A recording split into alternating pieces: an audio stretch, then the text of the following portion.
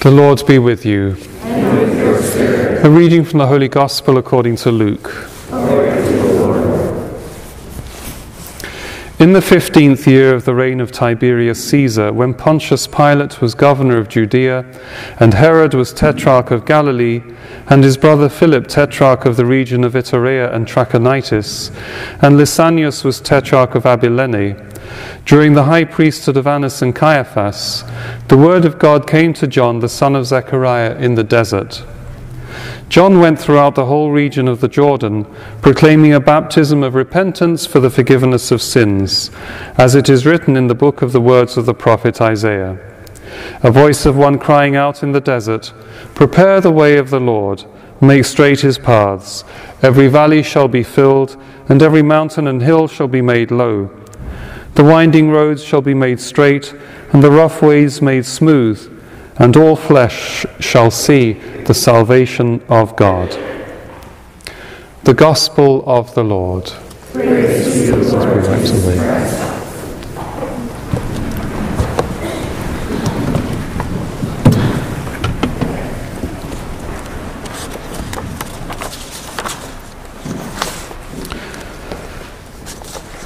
Today there will be a second collection for the retirement fund for religious sisters, brothers and sisters, many of whom, brothers and priests, many of whom who will have worked for little, if any, pay in Catholic schools, hospitals, other institutions and missions. So that means that very little, if any, pension arrangements made for them. So apparently there are over 34,000 religious men and women aged over 70 in the United States in need of our support. So please be generous in the second collection today. It's a kind of gratitude really for the sacrifices so many of those religious men and women have given for the Church. Your 2013 contribution envelopes are available at the entrance to the church. Please take them after Mass. We do remind you about the Vespers next evening prayer, next Sunday evening. Our Christian brothers and sisters from other churches in Gwyn have also been invited, and there's a potluck meal afterwards. That's 5:30 next Sunday evening, Gaudete Sunday. I seem to remember a remark after the last time Vespers we had from the women who were present. They said, "Where are the men?" So do come along. It's a wonderful celebration of the Church's Liturgy of the Hours next Sunday evening. I want to thank you all for the support you gave to the spaghetti luncheon last Sunday, and as I mentioned in the bulletin, more adults have now joined the March for Life, so that we now have 4 coaches going from the UP to Washington DC in January, which is double the number of coaches last year when there were 2, and that was double the number of coaches the previous year when there was 1. So if you still want to come, then do sign up to join those who wish to give witness to the sanctity of life and the repeal of Roe versus Wade. I think there are also sign-up sheets for the Living Nativity, which takes place next Saturday. So do sign up for that as well. Today we encounter St. John the Baptist in our Advent preparations, and we'll be with him again next Sunday too. But his Advent, John the Baptist's arrival, is kind of like a gathering of the Gentiles and all the nations and all sinners to God. We read that wonderful phrase at the end of the Gospel today, all flesh shall see the salvation of God. It's not just for an exclusive few. It's not just for the Jews, it's for the Gentiles too. It's not just a chosen few, but all who have been converted will walk in, and who walk in the right path. They'll be gathered together to the one kingship of Christ. And we can have we cannot sort of judge who will or will not be amongst them. We remember those words of our Lord himself, to the scribes and Pharisees, who he said were placing heavy burdens on the people, burdens they wouldn't carry themselves. And he said, "Our tax collectors and harlots will go into the kingdom of God before you." Yes, the kingdom of God is a place for sinners, who have heard the call to repentance and have converted, and who win from the Lord forgiveness of their sins, not by their own merits, a freely offered grace of forgiveness, and yet a forgiveness that cannot be forced upon us. It can only be received through conversion and repentance. And we read in the prophet Baruch this morning that great joy of Jerusalem, the city in Israel, and in the earlier verses of that prophecy in Baruch, you hear about Israel as well. The people had been scattered. We read how they'd been led on foot by the enemy out of Jerusalem, and they'd been scattered to different nations because of their unfaithfulness to the covenants. God had forsaken them, and so they'd been scattered amongst pagan nations.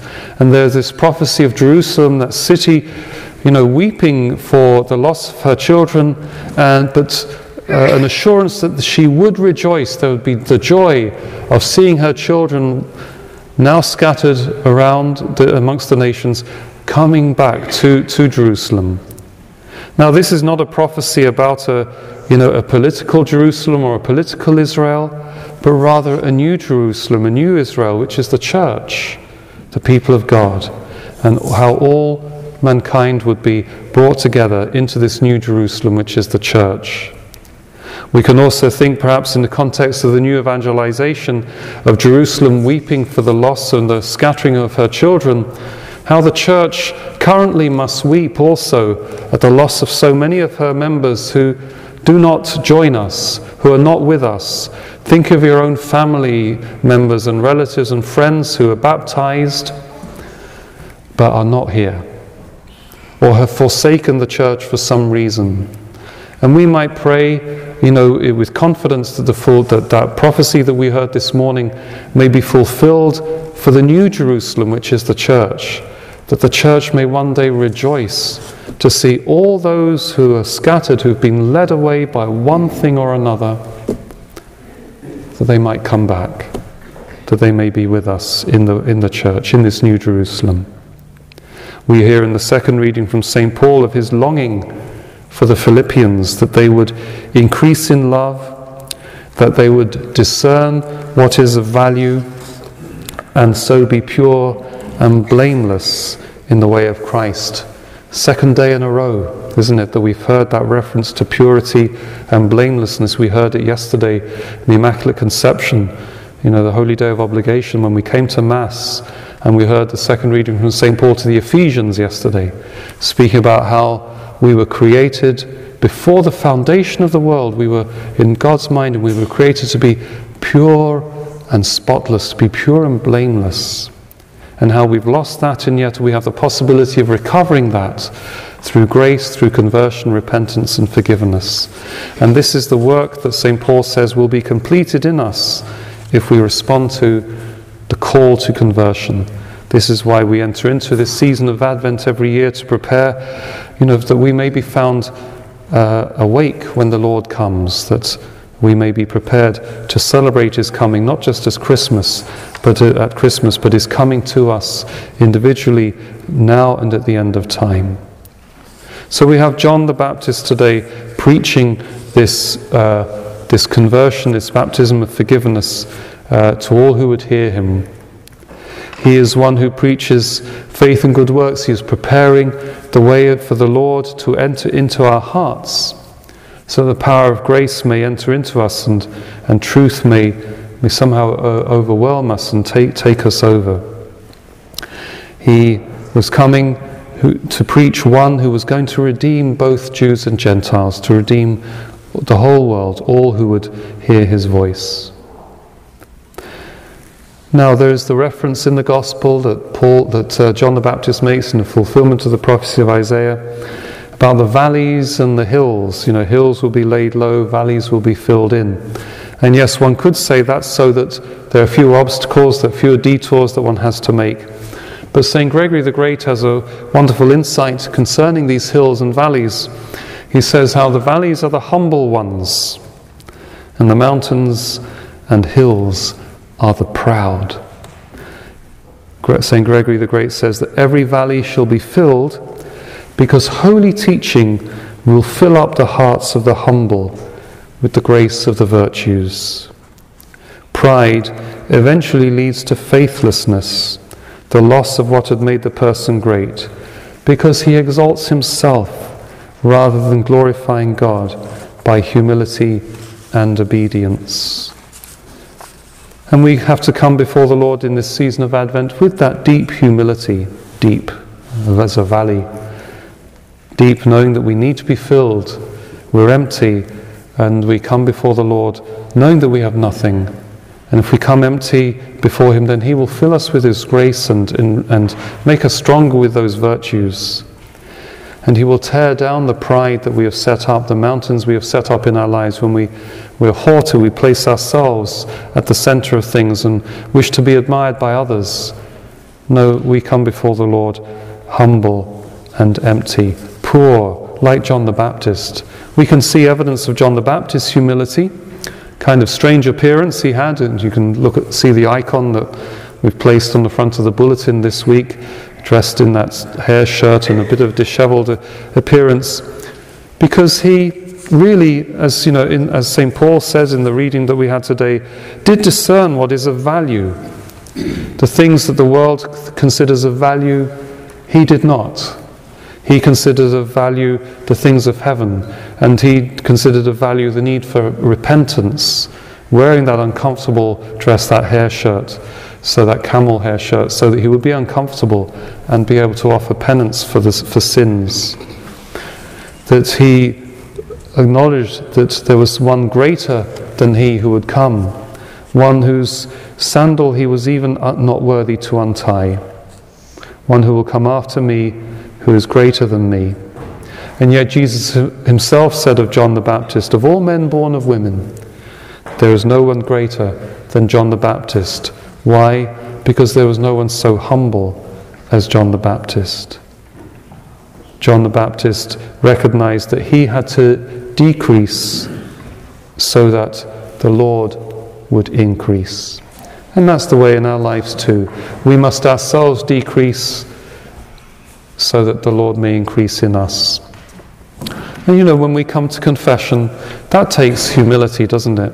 We need humility to acknowledge our sins. We need humility to accept that this is the way Jesus Christ has instituted for the forgiveness of sins, and that the Church continues this ministry of forgiveness of sins through the sacrament of reconciliation. And our Bishop has asked us to be particularly aware of our need for repentance in this first moment of the year of faith, this season of Advent particularly, which is a season of when we're called to repentance. We're thinking about the first moment of the Mass, when we begin our Mass confessing our sins. But he also said in the message that we played last week, you know, how there is undoubtedly a crisis in the sacrament of confession. Don't you remember hearing him say that perhaps no other sacrament has suffered such a crisis in the practice of the faithful as confession? You know, none of us can be forgiven our sins without obeying the Lord. Humility implies obedience. It takes humility, first of all, to acknowledge that we're sinners. It takes humility to come before a priest and acknowledge that we're sinners. It takes humility to accept the fact that maybe we've got something to relearn about this sacrament. And there's that wonderful inclusion in the UP Catholic about the sacrament of confession, put there with the Bishop's initiative and his collaborators. He's put some words there about confession, a detailed examination of conscience to help us examine once again.